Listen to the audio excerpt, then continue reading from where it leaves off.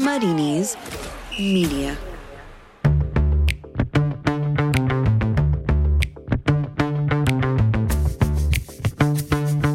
1,500 games for Warnock, COVID chaos at the Kassam, and David Dunn tells us about his Barrow boys. This is the Totally Football League show in association with Paddy Power.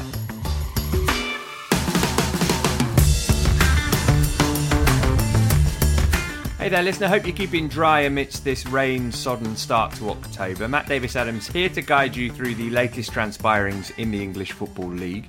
Before I introduce my guest, I want to read a tweet from the EFL pundit Gabriel Sutton. Last week we spoke about a potential bailout from the government or the Premier League for EFL clubs suffering the consequences of the pandemic. Since then, up to the time of recording, nothing has happened. Here's Gabriel's tweet following Aston Villa's win on Sunday, which sums up the situation brilliantly. He says, famous AVFC win inspired by Ollie Watkins, nurtured by Exeter, Jack Grealish, who was on loan at Notts County, Ezri Konza, developed in League One with Charlton, Matty Cash, who went on loan to Dagenham, and Dean Smith, who cut his cloth at Walsall. We must save lower league clubs. Well said, Gabriel. On with the show then. Joining me today, even by his standards, he watched a lot of football this weekend. It's the former Arsenal, Southend, etc. and so on winger Adrian Clark. Good day, young man. Hello, yeah, sleeping's overrated. And yeah, well said, Gabriel. That was a great tweet. I had to retweet that one myself. Well said. Yeah. With Adrian, having spent the weekend battling the elements and traipsing up and down the motorways, he's no doubt pleased to be WFH today. It's the former Swindon Town and Moor striker, Sam Parkin. Hi, Sam. Good afternoon, Matt. Hello. And it's a Totally Football League show debut for our next pundit. You'll know her from BBC Radio 5 Live, BBC London and more, Watford fan and broadcaster extraordinaire. Hello, Emma Saunders. Hello, Matt. It's bittersweet. I've got to be honest. I'm delighted to be here, but it's mainly because my beloved Watford are now an EFL side once more. So, have you actually been relegated from the Totally Football show then? Well, this is it. I was going to find a more polite way to put it. I suppose I'm following in Watford's footsteps, aren't I? In the parallel world of Totally Football podcast, I've migrated from the Totally Football show to the Totally Football League show. There we go. Okay, same we're second tier. It's not the strongest start we've had from a third pundit so far this season, but it can only get better from here. So that's who's who. What about the performance of the weekend? That's on the way now. Performance of the weekend. Right, if you're new to this, we each pick an EFL team we think done a good football game and then make our case. Said case can't be made for more than 15 seconds, at which point we'll all have a jolly good laugh at the gong sound effect. I'm going to go first. I've picked Bolton. Abby, set the timer for 15 seconds. So Bolton, bear with me here. Bolton needed that, you see. 5 defeats on the spin in all comps before Saturday. Just 1 league goal scored, but they put that behind them away to Harrogate. Delfonso and Doyle both opening their accounts, which is big. And it made Joe Crilly happy, which is nice. That wasn't fair. It wasn't anywhere near 15 seconds. I'm not saying that there's slim pickings this weekend, but I managed to get to 10 seconds, and for 8 of those seconds I didn't reference the game that I said was performance of the weekend. Emma, you've chosen Preston. It's basically the perfect pick. I'm expecting you to do better. Your 15 seconds start now. Bravery and bottle, they were the words of Alex Neil after this one. God knows what he said at half-time. In fact, God knows what he says most of the time. But anyway, 4 goals in an 18-minute second-half blitz away at Brentford, came back from 2 behind and won their first game of the season. Wow, that's pretty good. Only a second or 2 out. And if you are listening, Alex Neil, I don't endorse what Emma said about the clarity of your vocabulary, because as regular listeners will know, I am terrified of you. Do you know what that was, Matt? Do you know what that was? That was professional broadcasting there from Emma. To hit the gong right on the nose and not 5 seconds early. And there was a low in there as well. Gags as well. I can't follow that. Okay, I get the dig, Clarky. You don't have to follow it, Sam. Adrian, bear in mind you've got nowhere near a victory at any point during this feature, which has run for a good month now. Let's see if you can do any better this week. Portsmouth are your specialist subject. Yeah, what a way for Kenny Jackett to get the Boo Boys off his back with a brilliant 4-2 win at Burton. 18 shots, 7 on target. Who was it that called them boring? And it's all topped off by Marcus Harner's hat-trick against his old club, featuring a back heel and a Cruyff/dink. Tell you what, the standard has noticeably improved this week from Mr. Clark. Sam, a bit of pressure on you now. You've chosen Reading, mainly to have a pop at Emma, I think, but your 15 seconds in which to do so start now. Yeah, 4 wins from 4 against much fancied Watford, limited them just a few chances. 3 clean sheets from 4 games. Tom Holmes' first start since 6th of March 2018, outstanding. Been on loan in Belgium. Sonny Aluko in from the cold, excellent. No jowl, no problem. Puskas, goal! Yeah, very good. At the Totally Show on Twitter is the place to go and cast your vote, listener. Off you pop, we'll meet you in the Championship.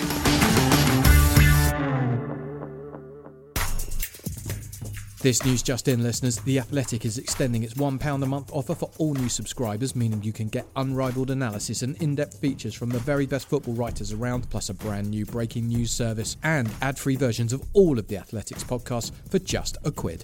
This deal won't last forever though, so don't miss out. Sign up today at theathletic.com/league show.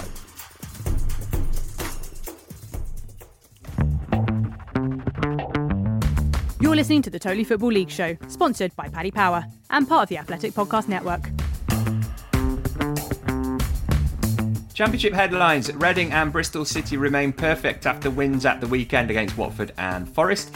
Sabri Lamouchi has been sacked by Nottingham Forest. Sabri Lamouchi remains in charge of Nottingham Forest. Sabri Lamouchi has walked out on Nottingham Forest. Delete is appropriate depending on when you're listening. Derby picked up their first points of the season thanks to Rooney. He's done it! Wayne Rooney's done it! What a free kick from Derby County's captain! Preston came back from 2 goals down to beat Brentford 4-2, and Neil Warnock celebrated his 1500th match as a manager. Before Borough bested Barnsley, he said, "The sooner we get fans back, the better. I like to get booed at least one more time before I retire." I'll oblige you with that now, Neil. Boo! We'll start a look back at the weekend's action at the Madstad. Reading maintaining their perfect start while simultaneously ending Watford's unbeaten run. George Puskas with the only goal. We'll get Royal imminently, but seeing as we've got a metaphorical Hornet with us. Emma, what have you made of your mob so far this season and in this game in particular? Generally speaking, yes. If you'd offered me 7 points at this stage, I think a lot of Watford fans would agree they'd have taken it. You know what it's like when a team gets relegated. It can be a bit of a mishmash squad, take you a little while to get going. Got another new manager as well, although that's not that unusual, is it, at Watford? This game specifically, I didn't cover for Watford. I was on BBC reporting duties, but the last game I did do for Watford was the win over Luton. Got to get that in somewhere. And I was speaking to Ben Foster after the game. He came into the studio and we did an interview with him. And I think he might have said this off mic, actually, but his only concern was that Watford are creating a lot but aren't necessarily finishing enough, and that it might come back to haunt us at some point. And I think that was the case this weekend. It started really well. I think there was, in the first 3 minutes alone, 3 balls into the 6-yard box. James Garner smacking the woodwork with that free kick. Score that, different game. I think especially scoring a goal like that, it would have been an absolute stunner. It would have set them alight. But unfortunately, Reading then scored. But credit where credit's due. They were better than us on set pieces. James Garner, again, I think he's been doing his best in that role. But he's very young. He's got a lot of potential, I think, for what we've seen already from him. He could be as good as Daniel Terzier, the player we had on set pieces when the year we got promoted. But he is young. He is inexperienced. There's a few heads in there that are the same. So I think on the whole, we've looked very tight. The 3 at the back seems to be working. But we just need to score more. And actually, Adrian, I wanted to get your thoughts on this. It's all very well having Ismail Assar and João Pedro playing up top for Watford. It's very excited, but against Reading, the wide areas, it just wasn't working. We were having to play through the middle. With João Pedro and Ismail Assar, I think that's perhaps when a number 9 might be more useful. But what's your take on it? Well, you had one on the bench, didn't you, in Glenn Murray? So, yeah, I think if you're going to play 2 up front, it would make complete sense to have Murray alongside one of those 2. You know, João Pedro, we know, has got good movement. Sarr can operate in the wide areas, can't he? So, yeah, I think using Murray as a pivot with some quickies or with some good energy around him might be the way forward. Obviously, you've got Troy Deeney as well that can come in when he's fit and available. But yeah, look, he's gone with that. It didn't really click. I would expect him to bring in a target man to the team very soon. What about Vladimir Ivic then, Emma? What can you tell us about him and how's he been received at the club and by Watford supporters so far? Well, he's saying all the right things. Due to the restrictions now on a match day, I've not met him at all in the flesh. He's very much in the red zone, as we now say. And as everyone on this show will know, we're all restricted to the amber zone, which means we don't really get near the players or the coach. But he understands the core values of the club, which I think is always nice for the fans to hear. And I think so far so good from a tactical point of view. Like I said, the three at the back seems to be working really nicely. And he keeps echoing this point that he's only interested in players that want to play 100% for this team, for this badge, which I think is a really, really important message at this stage for Watford fans after the way that they were relegated last season. There are a lot of fans questioning that. So far, so good. Sam, lest we forget, Reading actually won this game. Best start to a season since 85-86 for them. We've always been big believers in the Veljko Paunovic project on this show. Is this something that they can maintain, do you think? Or is it just one of those anomalies at the start of a season? I don't really think the squad depth is there, but I have been really impressed. It's an unbelievable start. I think in all departments, really. Played a little bit with the handbrake on, I think, under Mark Bowen. He's just freed that up. But within that, I think Rinomhota and Laurent in particular have given them a really nice platform, the front players to go and play. But the story on Saturday, I think Emma summed it up really well. But I think the two players coming in from the cold, Holmes was on loan in the Belgian third tier, I think, most recently. Sonny Aluko's not been fancied by the last few managers. To bring those two in and get them up to speed and get the right attitude and performance from them shows that he's doing something right in the early weeks in terms of his man management. But I just think across the piece, from set pieces, they look dangerous, they look defensively strong. But yeah, to do it up against it without some of their talisman from the opening weeks of the season was a magnificent result. So I don't see them being automatic contenders, but a huge improvement from last season is certainly in the offing. Cheeky little stat for you, which I sort of had to double check because it didn't really make sense. But table topping Reading at bottom of the league when it comes to shots, just 7.3 efforts on goal per game. So it's been an efficient start from the Royals. Yeah, so maybe that's an indicator that right now they're hot, but maybe they need to create a bit more moving forward. Speaking of Reading, by the way, they've signed Alpha Semedo on a season loan from Benfica. He was at Forest last season. Speaking of which, every week I plead with producer Abby to not have to talk about the two-time European champions, and every week she shakes her head like a brutal dictator, ignoring the pleas of a desperate peasant for clemency. Where was I? Oh, the team I support and their overall crumminess. Sam, they lost 2-1 to Bristol City. It was their best performance of the season, but they still lost the match, and we're kind of checking our Twitter feeds constantly to see if there's any Sabri news. He can't survive this, can he? I'd like to think he will. Yeah, I want to stay strong to Sabri. We loved him last season. It wasn't long ago that he was signing a new contract and people like you, Matt, were all over him. So let's just relax. He's brought in, 14 new players. Had obviously a problem at centre-half at the weekend, opted to play Blackett, and that backfired a little bit because Chris Martin had an outstanding game and involved in the goals. So maybe he got that decision slightly wrong. But considering he's had the opportunity to bring in all these players, I'd like to give him a little bit of time because the performance was there, as you say. 21 shots, 7 on target. Bentley was absolutely on fire. In every game this season, Bristol City have had the majority of chances and the majority of shots in every encounter. Certainly wasn't the case at the weekend. It was a bit of a smash and grab. So, there was positives to take from the performance. And yeah, of course, I'd like to see a manager afforded, a bit more time. And we don't get to see that in the modern game, which is sad. Well, what's your take on this, Emma? Because you're in a similar position to me in supporting a team who churn through managers at a fairly ludicrous rate. Do you think here, and of course Sabri Lamouchi, according to him post-match, turned down Watford last year, so it could have been a very different situation. But should Forest be sticking with him?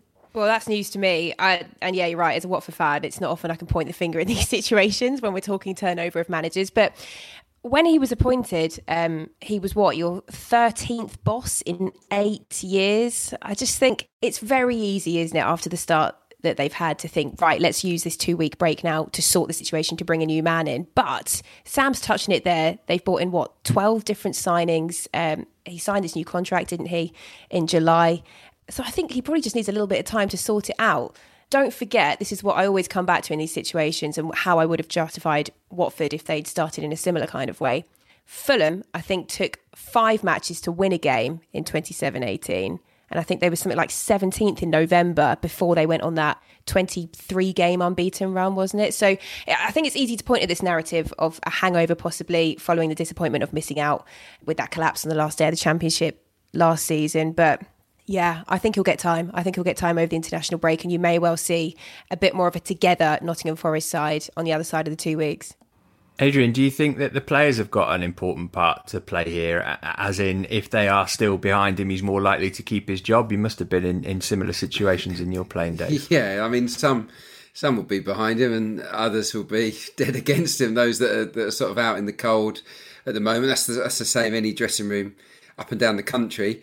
The key thing to remember is most of the current lineup are his new signings. So they've got every motivation to go out and deliver for him. I thought it was much, much better from Forest. You know, it was the Dan Bentley show. They were very unfortunate. I think if he gets sacked off the back of that, it would be very harsh. So yeah, let him give the new look Forest a bit of time to gel. I see no reason why you guys can't recover. I really don't. It's important to say that the Malays started well before the start of this season, isn't it? I think it's 20 games, just the 3 victories. And we did critique them heavily after the collapse at the back end of last season. So I can understand the supporters. But again, it's just such a crazy time at the moment. I'd like to see, I don't know, change for the better at the moment and just have a bit more loyalty. I know it might not happen, but just hold back and see if these new players, which showed signs of recovery at the weekend, can get it right. And what about this? Look, we haven't mentioned the C word, have we? COVID so far in the podcast. But in this world of COVID, sacking managers is financial suicide, isn't it? Really, you got to be really desperate to get rid of a gaffer to then pay them off and bring someone else in when the finances are so perilous. So I'm actually expecting a lot fewer dismissals in the coming weeks. In the case of Lamouchi, that might be slightly different in that he claims he's got an offer on the table from a club in Qatar, so it might be that Forest get away without having to pay him any compo if they do get rid of him and he goes there. Sam, you've been holding on for a while to tell us how Dean's got Brizzle firing so successfully so far this season, and maybe rode their luck a little bit in this game, but they have been really impressive so far. Yeah, they have been. I've already touched on kind of the shot data and the chances that they've been creating as seen them deservedly win the previous matches. But yeah, they were very fortunate at the weekend. I think there's different areas of the pitch where I've been really impressed. I think the confidence to put Backinson into the midfield, a position where they struggled last season, I think has been an inspired decision. Breaking up play, he's got poise on the ball as well. I think Martin really bolsters the front line when you think of Giju and Naki Wells. In comparison to what they had at the back end of last season, I think me and Adrian were quite scathing that the options of probably Giju and Vyman for a large portion of the season, I think that's much improved. A good back three. And of course, this afternoon, we can't not talk about the goalkeeper who's in outstanding form as well. So I don't think there's been a great deal in terms of the style of play. I think that certain individuals in positions that needed strengthening, he's got bang on and he's getting results. And Patterson and Vyman's the other note I've written down. To put them as 2 number 8s in a team is very offensive, is a bold move. And at the moment, it's paying off. So it looks like a great decision. But like Sabri Lamouchi, we just have to hold on. Hopefully, he holds on. But also with Dean Holden, we just need to wait and see where they are after 10 games before we start going mental.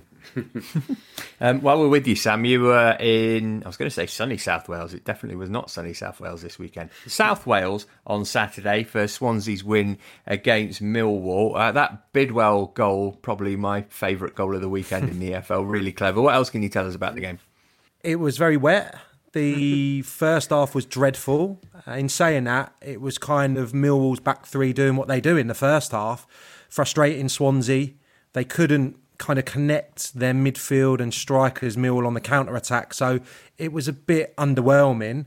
And then just uncharacteristically bad defending from Millwall for the 2 goals. First one, an individual mistake from Romeo, and the second one, too many players drawn to the first ball from a free kick, leaving Jamal Lowe, I think it was, free to start an almighty scramble. In between, Bradshaw did score for Millwall, but it was really uncharacteristic from the Lions, and I suppose it showed a different strand to Swansea in that they won ugly, and Steve Cooper said as much after the game. So I think that's a big positive for them in what is quite a new side, really, when you see what they've put together. And I think to conclude on both sides, they've had the opportunity to bring in a striker, Swansea, Guy Carrez from Brighton on loan, who by all accounts had a lot of suitors from various Championship clubs, so probably the Graham Potter factor there. So he could be the man to add some more goals to their front line. And Millwall, it's the lack of creativity and the lack of goals to complement what Jed Wallace gives them. It's going to be such a burden on him to continue what he's been doing so great for the last 18 months. So I think if they could get someone in today, and I think Gary Rowett said as much, that would be wonderful, even though Troy Parrott is there and obviously not had much of an opportunity yet. So, yeah, I think that could be really defining for Swansea. They've got a striker in. Millwall currently haven't added those goals.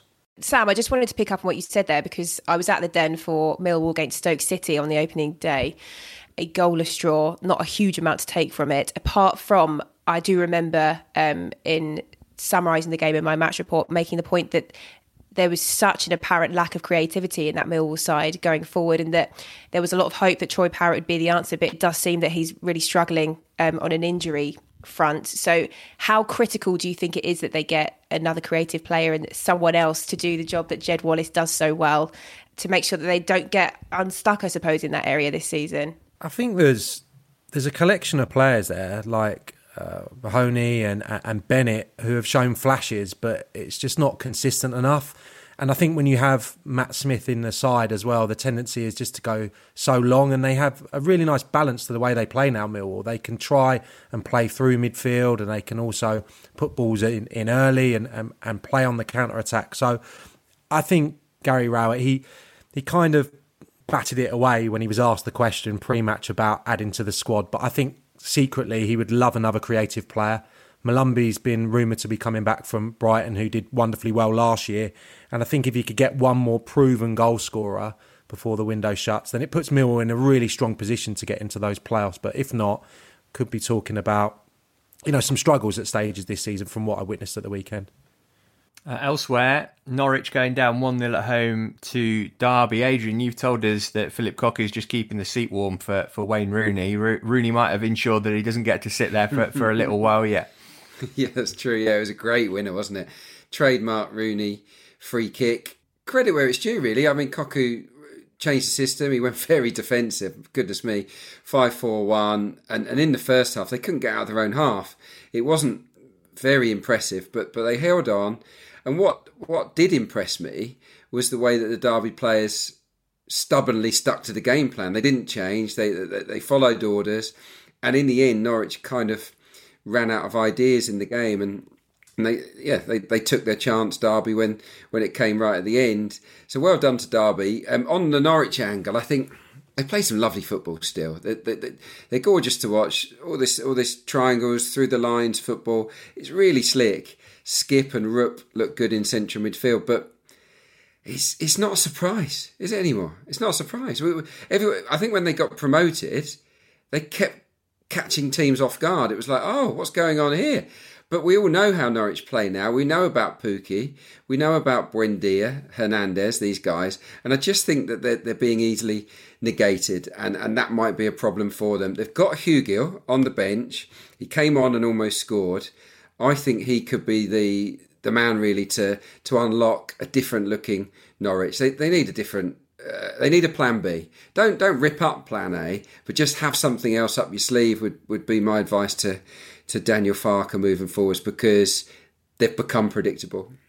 I'm just wondering whether the Daniel Farke project is coming towards the end. Just when you look at the bigger picture, I think they've only had something like 2 wins in their last 19 league games. Of course, that goes back to their Premier League season and the relegation. But also in the meantime, I think they've been quite limited with their recruitment, and some of their strongest assets evidently exiting. Ben Godfrey gone this morning, confirmed to Everton, which is salt into the wound, I suppose, after the weekend. Question mark still over Cantwell. Aaron's Buendia openly saying that he wants out. So I'm just not sure how much more time Daniel Farke would get with the way things are going. But again, perhaps they're a bit like Watford. They might just need this deadline day to come and go and a chance to properly regroup over the international break a bit and settle as a unit. The Daniel Farke project. Good group, heavily influenced by Kraftwerk. The penultimate championship game we're going to look at, Coventry 1, Bournemouth 3. Dan Gosling cooking Cov's goose here and then waxing lyrical about it afterwards. Yeah, I just struck the ball and went in. Well, you know, we're after extra panellists on the show this season, Dan. If you want to come and give us some more words of wisdom, we should get him and John Yems on. Get him and John Yems on at the same time. That'd be cracking. Yemo was back on form this weekend, actually. But anyway, Bournemouth, Clarkey, what difference have you seen in the Cherries under Jason Tindall as opposed to Eddie Howe? Well, really impressive. I watched this game, and it seems a long time ago now, on Friday night, and they just look a really well-coached team. And I'm not saying that Eddie Howe didn't coach them well, but he kind of ran out of ideas last year in the Premier League. He was scratching around. He was trying this, that and the other. Seems like they got a very clear identity this time around. 3 at the back, and it worked. It was very solid. They didn't give Coventry, who are a good side, Coventry, they couldn't lay a glove on them, really. On and off the ball, I thought Bournemouth were terrific. They knew exactly what they were doing. The midfield was brilliant. And they did this without Brooks, without Danjuma, who's been good early on this season, without Josh King, who's off to Fiorentina, isn't he, or somewhere fancy like that. So yeah, I think Tyndall's doing an outstanding job at the moment. And based on that performance and the other bits I've seen of them, they look pretty much nailed on. I would guess for the playoffs. They've got a lot of talent there. Briefly on Middlesbrough 2, Barnsley 1. Gerhard Struber continues to be linked with a move to New York Red Bulls. Emma, why would anybody choose Brooklyn over Barnsley? I know, why would they? What's not to love about Barnsley on a Tuesday night? When Watford got relegated, that's what I was looking forward to the most, Matt. Chuba Akpom, Clark, he scored in this game, 2-2 for him now. You said that he wasn't going to be a starter. He just might have played his way into regular contention. Definitely, yeah. No, I think he's proved a lot of people wrong in terms of his goal output, but it is early days. I mean, history throughout his career says that he's not that prolific. I do like him as a player, and I praised him up a couple of weeks ago in terms of what he can bring, but I did think he'd be competition. But look, at the moment it's working with him and Assombalonga. So yeah, good luck to him. And Borough needed it, didn't they? They were desperate for that win, and I think now they can start to look forward to the rest of this season with a bit more confidence. I think they're a good team and that they'll be there or thereabouts. Don't know who they'll get if he does leave, Sam, but assuming that Struber does head stateside, it might be another season of struggle for Barnsley, looking at the way things have started for them. Yeah, could quite possibly. The last thing they'll need is a new manager. Obviously, I thought it kind of had to happen last season. I just thought they were so all over the place, so attacking under Stendhal that kind of replacement had to be made. And he's done a wonderful job, I think. Like Stendhal before him, the people in the community have really taken to him. He's got a clear identity, the way they play.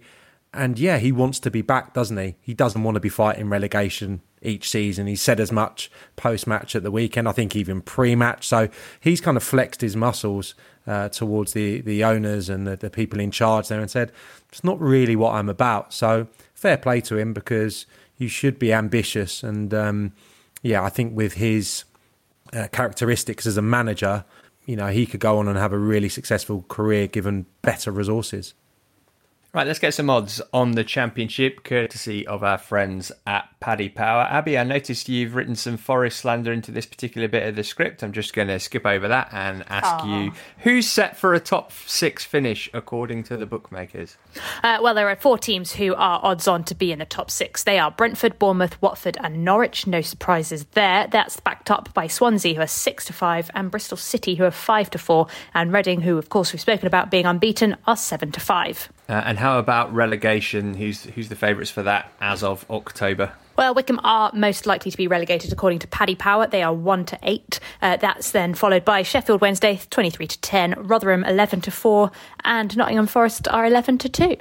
11-2 to get relegated. They were 12-1 last week.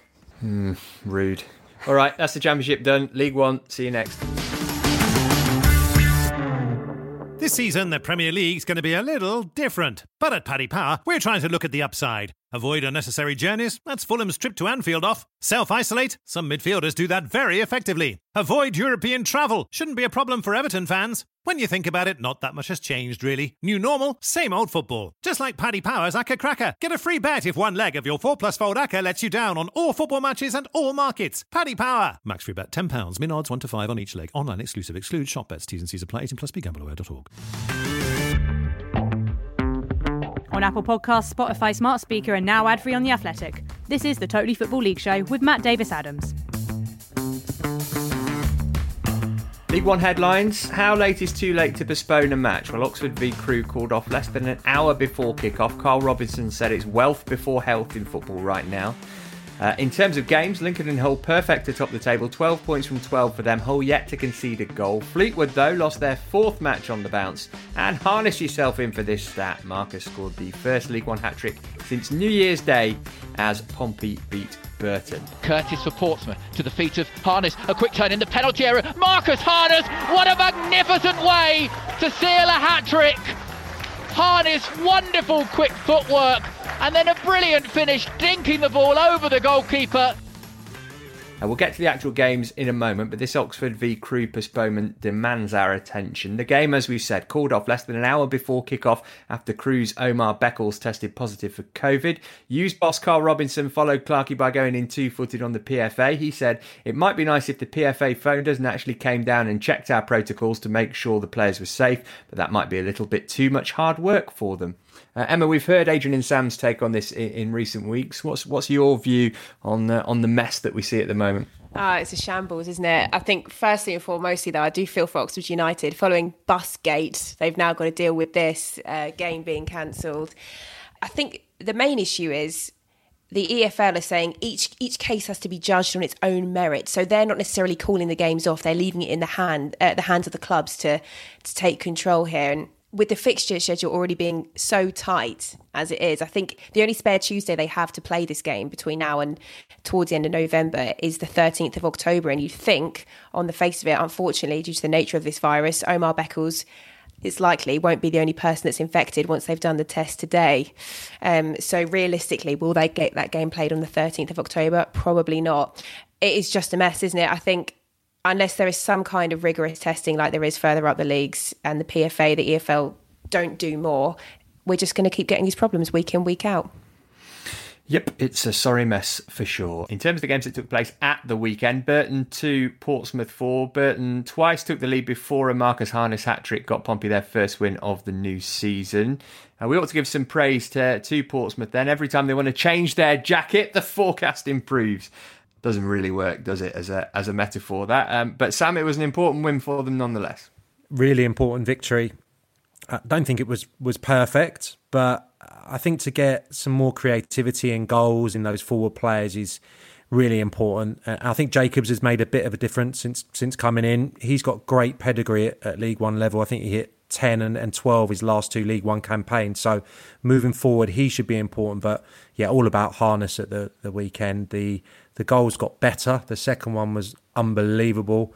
Little back heel, and then the third, as Adrian described in his performance of the week spiel, unbelievable goal, one of the best goals of the season so far. And a player with such great ability needs to be doing that more consistently. And yeah, I thought it's a bit of a patched up defence. You know, last year, not a great deal of games between them. Watmore was obviously injured, missed loads. Lee Brown didn't feature regularly. Even the goalkeeper was out of favour towards the end of last season. So I think that's why there's still defensive frailties. But I suppose for the Portsmouth supporters, it's just about backing it up now and getting another result to prove that the season started, really, and that Kenny Jackett can focus on his job without all the noise that surrounds it. But yeah, a much, much needed victory. Yeah, Burton just one win. They've got an inexperienced manager in Jake Buxton and a very leaky defence that's already let in 11 goals. Plenty of goals too at Bloomfield Road. It finished Blackpool 2, Lincoln 3. Lincoln scoring twice in the final 5 minutes to continue their 100% start to the season, leaving Michael Appy as his current charge has bested his former employers. Clarkie, you were full of praise for Lincoln last week, and I guess that's going to continue this week. Absolutely, yeah. It was that man Lewis Montsma again that came up trumps, wasn't it? Right at the end of the game to steal the points. They've just got the bit between their teeth at the moment, Lincoln. So yeah, that's a terrific result against a Blackpool team that are, I don't know, very attack minded on paper, but it just hasn't clicked for them yet. CJ Hamilton is doing the business, but in terms of goal output, not a lot else for them to get excited about at this stage. But yeah, Lincoln, they just feel like a bit of a juggernaut at the moment, especially from set pieces. Very, very hard to play against. Sam, there was a lot of excitement about the appointment of Neil Critchley as Blackpool manager. It's not happened for him yet. We've been talking about giving bosses time. I guess, given that he's not had much experience of working with a senior first team, it's unrealistic to expect that it would all have clicked into place straight away. Yeah, but I think there's clear identities with both of these sides, actually. They shared possession. I think we're talking about two of the most expansive footballing sides in League One this season. I think we've seen from Blackpool that they're going to try and play through the thirds. And Adrian's bang on there. They've got so much attacking talent, but what they haven't done is brought in enough defensive reinforcement. So I think a centre-half have been very much on his agenda this week. Given what happened at the weekend, which was a real game of two halves. Blackpool better in the first half, and Lincoln, I think, with Bridcut running the game really at the base of midfield, really dominated after the break. So I think two good teams who maybe have gone under the radar a little bit because there's a new manager in charge at Blackpool and because Michael Appleton does his best to say, no, we're not going anywhere this season. We're not favourites. Well, I'm sorry. You start the season in this fashion, they're going to be up there. And with Morton to come back as well, to supplement the threat of Hopper, I think they've got a good chance of being right up there this year. Good start for Brennan Johnson as well. One of your own. On loan from Forest, isn't he? Winning 2 penalties. So, yeah, again, you've got to say that Appleton has it looks like he's nailed the transfer window. I think a lot of his new signings have hit the ground running. Yeah, Brennan Johnson, by the way, I mentioned this last week. He's the son of David Johnson, the former Forest striker. His name is Brennan because David Johnson's best mate at Forest was Jim Brennan, the Canadian left-back. That's the kind of insight that Caroline couldn't have brought you. Hey, fascinating. Supposedly unbelievable on a night out, Jim Brennan as well. And so too David Johnson, not that they ever invited me. Rochdale beat Fleetwood 2-1. Adrian, you were looking at this game for us. Rochdale doing all right for the supposed relegation favourites. Yeah, they kind of needed the win and they thoroughly deserved it. 8 shots to Fleetwood's 1 on target, and they only had 37% possession in this game, Rochdale, and they're known, of course, for making the pitch big and knocking the ball around. They did it. They played some slick football, but they didn't have possession for possession's sake. And one of their goals also came from a corner. So they're showing that they've got a little bit more, maybe more strings to their bow this time around. The keeper came in at the last minute. I think Jay Lynch, the first choice, was attending the birth of his child. So they had the youth keeper in, Ben Charlton. So let's tip our cap to him. Had a decent enough game. So yeah, look, Rochdale, I think, are an attacking side, averaging 13 shots. I looked ahead of this podcast, which is right up there among the leading lights in the division. So they're going to cause opposition teams problems like they did Fleetwood in this game. It's just, have they got enough steel, Rochdale, and quality, I guess, to withstand the rigours of a long, arduous League One season when the winter sets in? That's the question mark. As for Fleetwood, I think they're going to be fine, but it's not a great start, is it? They're not defending corners well. They're leaking too many chances, and they're failing to really put teams to bed. So plenty for Joey to think about. Do you think, Emma, they've lost 4 games in a row, Fleetwood? Do you think it gets more difficult for Joey Barton than other managers in his position because of his reputation? He's not exactly a universally loved figure in the game. People be a bit quicker to kind of jump on his back at the first sign of trouble. Absolutely, but, it's his funeral, isn't it? You can't come at people like that over the course of your career and then as a manager as well and not expect to get it back when people get given the opportunity. So, yes, I do think he's probably in for quite a tough time, but perhaps, justifiably so. Nice. He's good mates. He's good mates with the boss, isn't he? I think the owner or the chairman is a great pal, so he's going to have to do really badly, I think, to get the bullet. I really fancied them to win at the weekend, but just looking at the team now, Adrian, we think how good they were defensively last year with Suter and the Everton loanees, and that's obviously where they're lacking because the forward line's unreal for the level.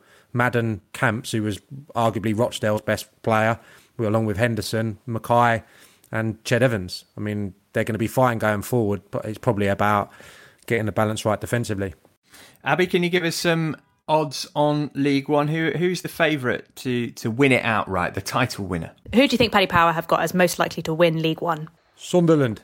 Yes, that's right. It is Sunderland 3-1. That's followed by Ipswich, who are 9-2, and Hull, who are, of course, unbeaten at 5-1. The other unbeaten team who we have been waxing lyrical about are Lincoln, and I think Paddy Power might have been listening to Michael Appleton because they're way back at 16-1. Everybody's listening to Michael Appleton. Okay, League 2, you're next. Listeners, we want to tell you about Scoot, the new lift-sharing app for friends who love football. Scoot connects teammates who drive with teammates looking for a lift. So whether that's a trip to training, a five-a-side kickabout in the park, or a visit to the pub to watch Super Sunday, Scoot auto-calculates the costs, splits the fares and collects the money via the app, so there's no haggling or chasing cash.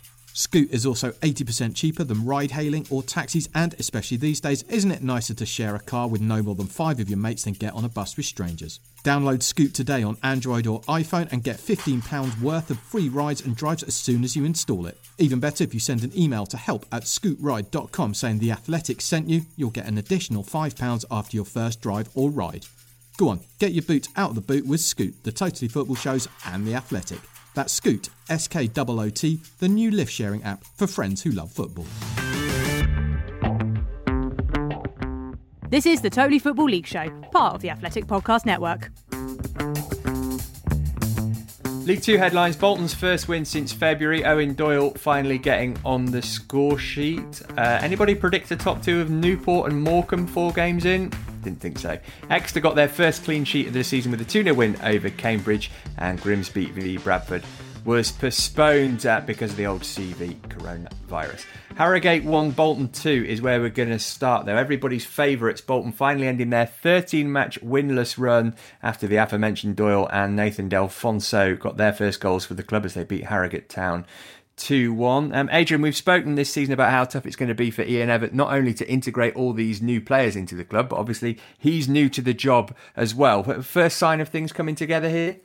Yeah, I think it was a big week for him because he's under massive pressure, and I think from what I'm hearing, there were words said at Bolton on the training ground. There's talk of a big sort of clear the air meeting, a boot camp during the week where the players have run their knackers off, and they've basically said, right, we're going to have to scrap our way out of this. It's a back to basics approach. None of this fancy football lark. Let's just work harder than the opposition and start to build some kind of team spirit here, because it's very new for everybody, isn't it? They've just been chucked together and they want to play a lovely brand of football, but it doesn't work like that. You need relationships, you need partnerships on the pitch, and they haven't got them at the moment. So they've concentrated on the basics, and it worked. They did a good job. Didn't have much of the ball against Harrogate. They had way less than 50% possession, but they scored good goals. Doyle was looked back to his best, great volley at the near post from a corner, and then there was a turnover, which I think is where they might have a lot of joy this season. Doyle turns it over, lays in De Alfonso to score. So yeah, huge win for Bolton. I'm not saying that everything's fixed there, but it feels like Everett probably has made his mark this week. Missy Joe, hope you enjoyed that. Morecambe 1, Port Vale 0. Sam, Morecambe second in the table with a goal difference of -2. Are they any good? It's good fun, isn't it? This is hopefully the easiest analysis I do all season. Port Vale had 70% of the ball. The most Morecambe have had in any fixture this season is just over 40%. So Morecambe did their homework. They sat in. They allowed the centre-halves to have the ball. They stopped Joyce, who's been dictating play for them, from dominating and prizing the opposition open. And it worked a treat. It forced Port Vale into going long, and they got Cullen up there leading the line. So maybe we're talking about Port Vale who've started great, needing to have a bit more of a plan B. That might be the reintroduction of Tom Pope, who knows. But yeah, I thought Morecambe created the better chances, played on the counter, got themselves a really debatable penalty, and took the point. So it was a game plan well executed by Derek Adams' men. But if you're asking me if they're going to be up there, negative. Just like their goal difference. Now then, earlier on I caught up with the 61st longest serving manager in the EFL. That's right, listener, it's Barrow's David Dunn. Here he is on taking over from Ian Evatt, pandemic life in League Two, and much more. David, first of all, it's been a while now since the season started. How are you settling in as a club back into life in the EFL? Yeah, it's been an interesting time, as everyone knows. But in terms of a club, going back to pre-season was quite difficult at times because we were training in small groups, as all the clubs were. You find a way for it to work, and we've had a decent start. Probably should have a few more points, but generally happy. The club's happy to be back in the league after such a long time out, and we've had a reasonably good start playing against some strong teams in the league.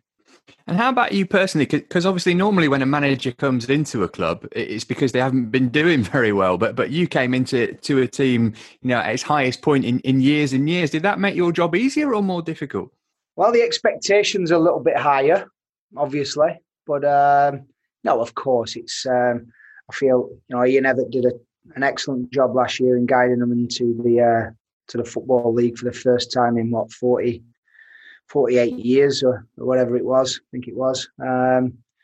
So yeah, he's done a great job there, and with a really good group of players and a really supportive chairman and board that have backed him. So they've been great with me since I've been in the club. Everything I've kind of asked for that's been reasonable, they've backed me. So it's been a good couple of months, really. David, obviously you've gone into Barrow at League Two level. When you see the likes of Frank Lampard and Ole Gunnar Solskjaer get top jobs at Premier League level straight away, pretty much, is there any resentment there? No, it's exactly where I am. It's great that them guys have got their opportunity at a high level. Good luck to them. But again, it's equally important that I, work hard and try and do the best for Barrow, and hopefully get them up to up the leagues. So who knows where it can take us. It's happened many times where clubs have had a couple of years stabilising and then gone on and got promoted. I only have to look down the road at John Coleman and Jimmy Bell at Accrington, who have done absolute amazing job at Accrington. I feel that you always need a little bit of time. And I think if you're given time, then you can really put your imprint on where you want the club to go. And it's only a short time so far, but I've really enjoyed it, and I've been really grateful for the support everyone at Barrow have showed us. What's it been like managing a League Two club in the midst of a pandemic? It's got to make training difficult, your preparation for matches. Obviously, you'd have been hoping to lean on your home support back in the EFL for the first time in a long time, and that's not been possible. You're sort of working with one hand tied behind your back at the moment. Yeah, but again, I'm not going to be negative towards it. It's the same for everybody, of course. Every club, should I say, has different facilities. We train at a college, which we've got to be It's a little bit challenging, in terms of the students. We've got to segregate ourselves. We've got to be careful where we're going, and we don't bump into them constantly, but in terms of around the sports pavilion where we obviously get changed, is we've got to be right. And to be fair, the college have been really supportive with that. And again, getting people out, with people on furlough, getting the grass cut, just tiny little things that have a huge impact really on us as a club, because we're trying to make it as professional as we can. We've obviously come from non-league, and we need a little bit of catching up to do, which the club are prepared to do, but it sometimes out of your hands, and you've got to, like you said, you've got a little bit of got one on time behind your back at times. But yeah, it is what it is, and there's a lot of other clubs in the same position as us. So we've just got to make sure we prepare the team as best we can, and hopefully that leads to having some good results on a Saturday. Have you had much support as a club from the EFL, and how about yourself personally from the LMA? Have they been in touch? Yeah, I've spoke to the LMA quite a few times. I know the PFA also have been speaking to the players. So, in terms of the EFL, I don't really have too much to do with that. I leave that to the powers that be above me, and that just gets filtered back to me when it needs must, But I think some would argue otherwise, but I think certainly the LMA and certainly as a player when I was playing, the PFA was a really supportive organisation and a really important union for football players, in my opinion. I know some would argue, but they've always been very good with myself, and I can only speak about how I found them. And more latterly, going to the LMA, another really good union that gives loads of good support, and has done for me over the past 3 or 4 years. And whilst we're talking managers, you obviously played under some with incredible amounts of experience: Sam Allardyce, Graham Souness, Steve Bruce. Are these people who you've lent on since you've come into management, and have you kind of taken things from each of them as you've gone along? I know Sam was an innovator in terms of the science behind football, if you like. Yeah, I spoke to Sam last weekend, or 2 weekends ago, should I say. So I just had a really good chat with him. I think all the managers you've mentioned, I think if I feel the need that I need their advice on anything, I think that they're only a phone call away, which puts me in a really privileged position that I can call them really experienced managers to try to guide me as well. And obviously I've got Rob Kelly with me, who's also a really experienced coach and manager as well. He's just been over to Germany with Dusseldorf last season, so a wealth of knowledge right by my side as well, which is equally just as important. Last one before we let you go. What's the aim for Barrow this season? I guess with newly promoted clubs, survival's always the first target. Are you looking at anything beyond that? Do you know what? It's probably the question I get asked the most. Expectation. Listen, I feel that when you get promoted as a club, you have momentum, which is obviously really important, and you can carry it into the next season.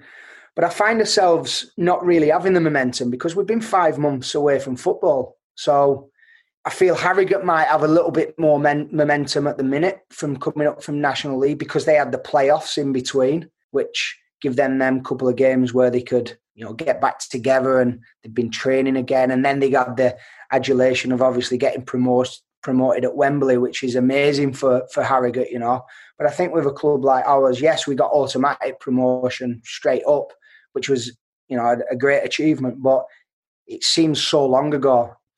So in terms of expectations, I would probably say I want to just be competitive, to be honest. Now, where you want to put competitive is up to you, but I just want us to be a competitive team in the league. We've got 14, 15 new players, which takes time for us to gel. But the way we're going, what I've seen over the past month, once we've started playing games, is really promising. And I'm looking forward to what this season brings. David Dunn, Barrow boss there. He says he just wants to be competitive. It's been a struggle so far, though, Adrian. It has, but they've been involved in tight games. So I don't think there's anything to panic about. They're pretty tight at the back. but they're not scoring that many goals. But from the bits I've seen, they've missed a lot of chances so far. So no, it's not panic stations. It's a strange one for them. They come up as champions and then they end up with a new manager. So it's an odd situation for them. They're trying to play football, but there's a balance, isn't there? And I think in League Two, you can't just knock the ball around and without hurting people. You've got to have a bit more penetration. So look, they'll be learning on the job. From what I've seen, they're prepared to mix it. They're quite an aggressive side, Barrow. So we'll see how they go. Again, a little bit like a lot of these teams, like Bolton, we just talked about. Loads of new signings. 12, I think, done made on my spreadsheet. It may well be more than that. So yeah, 12 new signings is a lot to bed in at once. So yeah, but Barrow, I think, will be fine. Abby, while we're talking about Barrow, can you wheel out some odds on them, please? Dreadful. Abby wrote it. Jim Davidson. Odds on Barrow. I thought it was a really funny joke. For Barrow to be promoted, they are way back at 16-1. What about Morecambe to get promoted? They are second in the league, but they are 10-1 to be promoted, which is well down in the rankings. At the moment, it is Salford City who are evens as the most likely to be promoted, along with Cheltenham who are 9-5, as are Exeter. All right, that's just about it for this week. Before we go, though, in honour of Neil Warnock's 1500th match as manager, we'll have your favourite moments involving the big fella. Adrian, tell us your favourite Neil Warnock anecdote. Well, I don't know about anecdote. Well, no, it is, I suppose. I did when I was doing some stuff for TalkSport, paper reviews, he was there, sat next to me. And yeah, at the end of it, when they went to the ad break, he just turns to me and goes, "You're all right, you. You're all right. You know your stuff." And I took that. And then he sort of added the caveat, "Makes a change around this place." so yeah, I thought that was quite nice. 'Cause I'd never come across him. I mean, I think I'd played against teams managed by him, but I don't think he really knew me. And yeah, at the end of it, I'd got the sort of semi-Warnock seal of approval. So I was chuffed to bits.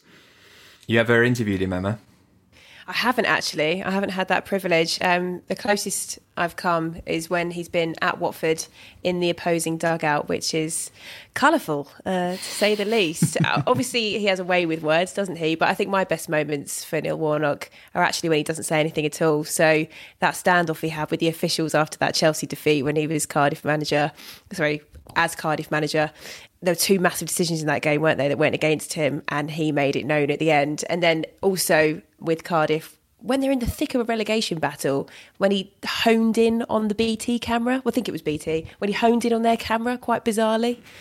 Yeah, cut that to Bittersweet Symphony by the Verve, and you've got a gift that will be doing the rounds for the end of time. 'Cause it's a bittersweet symphony that's life. Sam, you've brushed shoulders with him pre-pandemic, so it was fine in the EFL on Quest studio. You must have some good stories. Well, I'm not going to get all emotional about it because he's wound me up something rotten over the years. I've not agreed with all of it, but I thoroughly enjoyed his company for that day at Quest. He was, really open, some really good stories. So yeah, really enjoyed his company. I suppose I loved the bromance with Adele Tarapt above anything, just getting the best out of him. It must have been brilliant to be at the training ground at QPR that season and seeing how Clint Hill and Sean Derry were having to bite their knuckles to not say anything and not explode at this bloke who's not running about. But I thought that was genius to get the performances. And I think above anything else, I like his loyalty to his players like Harry Redknapp and Crouchy and Herman Hreiderson and Nico. Warnock with Brownie and Tongy and Paddy Kenny and all those lads he took to every club he went to. I find that quite endearing, his loyalty. And I suppose just the way he says me after everything. I like him, me. He's fantastic. I've grown to like Neil Warnock much more now. And I don't think I used to like him, but yeah, I think he's just one of the warmest managers. And when most press conferences are never worth watching, are they? Really, let's face it. But with Warnock, it's a bit different. He's always got something pretty interesting to say. So yeah, I think he's turned out to be quite a good egg. All right. Emma, thank you so much for joining us today. You've got a couple of weeks off now with the old international break. Have you got big plans? No, I mean, usually I'd be at Wembley on the mic, but with there being no fans, there's no need necessarily to have two stadium announcers. So pretty quiet couple of weeks. I am keeping the 5 Live seat warm for Mark Chapman next Saturday, but that's probably the highlight between now and Friday the 16th of October when it all kicks off again. Watford go to Derby County. Yuck. Sam, Adrian, stellar as ever. Thank you to producer Abby too, and mainly to you, listener. George and Ali will be here with the Totally Football League show Extra Time on Thursday. Join them for that. We'll catch up with you next week. You've been listening to the Totally Football League show, part of the Athletic Podcast Network. Keep up to date with everything Totally at thetotallyfootballshow.com and by following at The Totally Show on Twitter and Insta. Check out all of the Athletics football podcasts on Apple, Spotify and all the usual places, or listen ad-free on the Athletic app. The Totally Football League show is a Muddy Knees Media production. Muddy Knees Media.